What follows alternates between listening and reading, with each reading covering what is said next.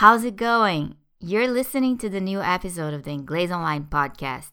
Download our apps on the Google Play Store and the iTunes Store for a very easy and organized listening experience of our podcasts. Thank you for telling everyone you know about this podcast and enjoy. So, you know when someone is about to criticize another person, but they preface their criticism with something like, "Look, I don't mean to criticize, but," or "no offense, but," well, our first expression today is sort of used in the same kind of situation. So let me read what this lady, Lizzie Logan, tweeted out, and then I'll explain it a little bit.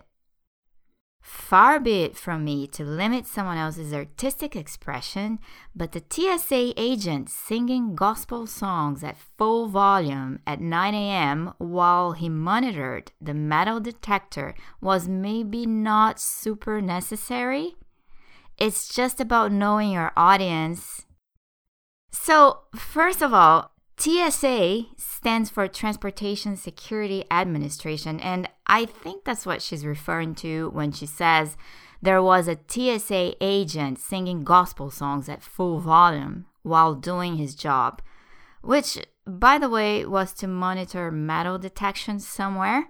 So we can tell she doesn't want to come across as super critical since the language she's using is very mild, actually. And the first thing she says is, "Far be it from me to limit someone else's artistic expression." Far be it from me to do something basically means I'm doing something in a few seconds, but that is not really what I mean to do.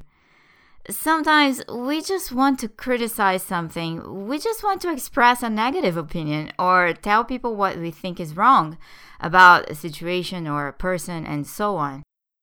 So that's it. When people don't really want to come across as overly critical, they may preface what they're saying with, "Far be it from me. Far be it from me to tell you how to do your job. But don't you think you should have planned your actions more carefully? Far be it from me to rain on your parade, but I don't think this girl is interested in you.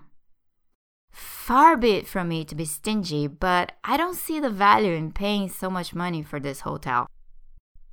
Now, let's move on to our second idiom of today's episode, and this one contains the word far as well. So let's go ahead and start off with an example. Listen up.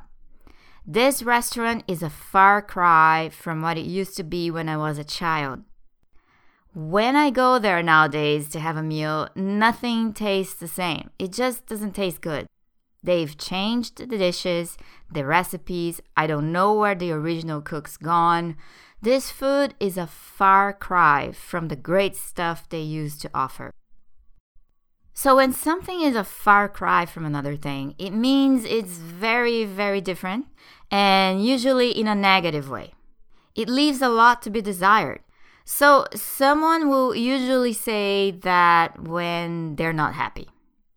What they see now is just not as good. It's actually much worse than it used to be. It's a far cry. So I'm sure you can give a few examples from your own life. A place you've known since childhood which has changed for the worse. A food place where you used to have your favorite dish. And this is a common one. We as consumers can always notice, right? When the quality of a product goes down. This happens a lot with food items. Sometimes I can tell that those biscuits that I like just don't taste the same anymore, and then one day they appear to be about half the original size, a far cry from what they used to be. What are your examples? Let me know, and see you soon.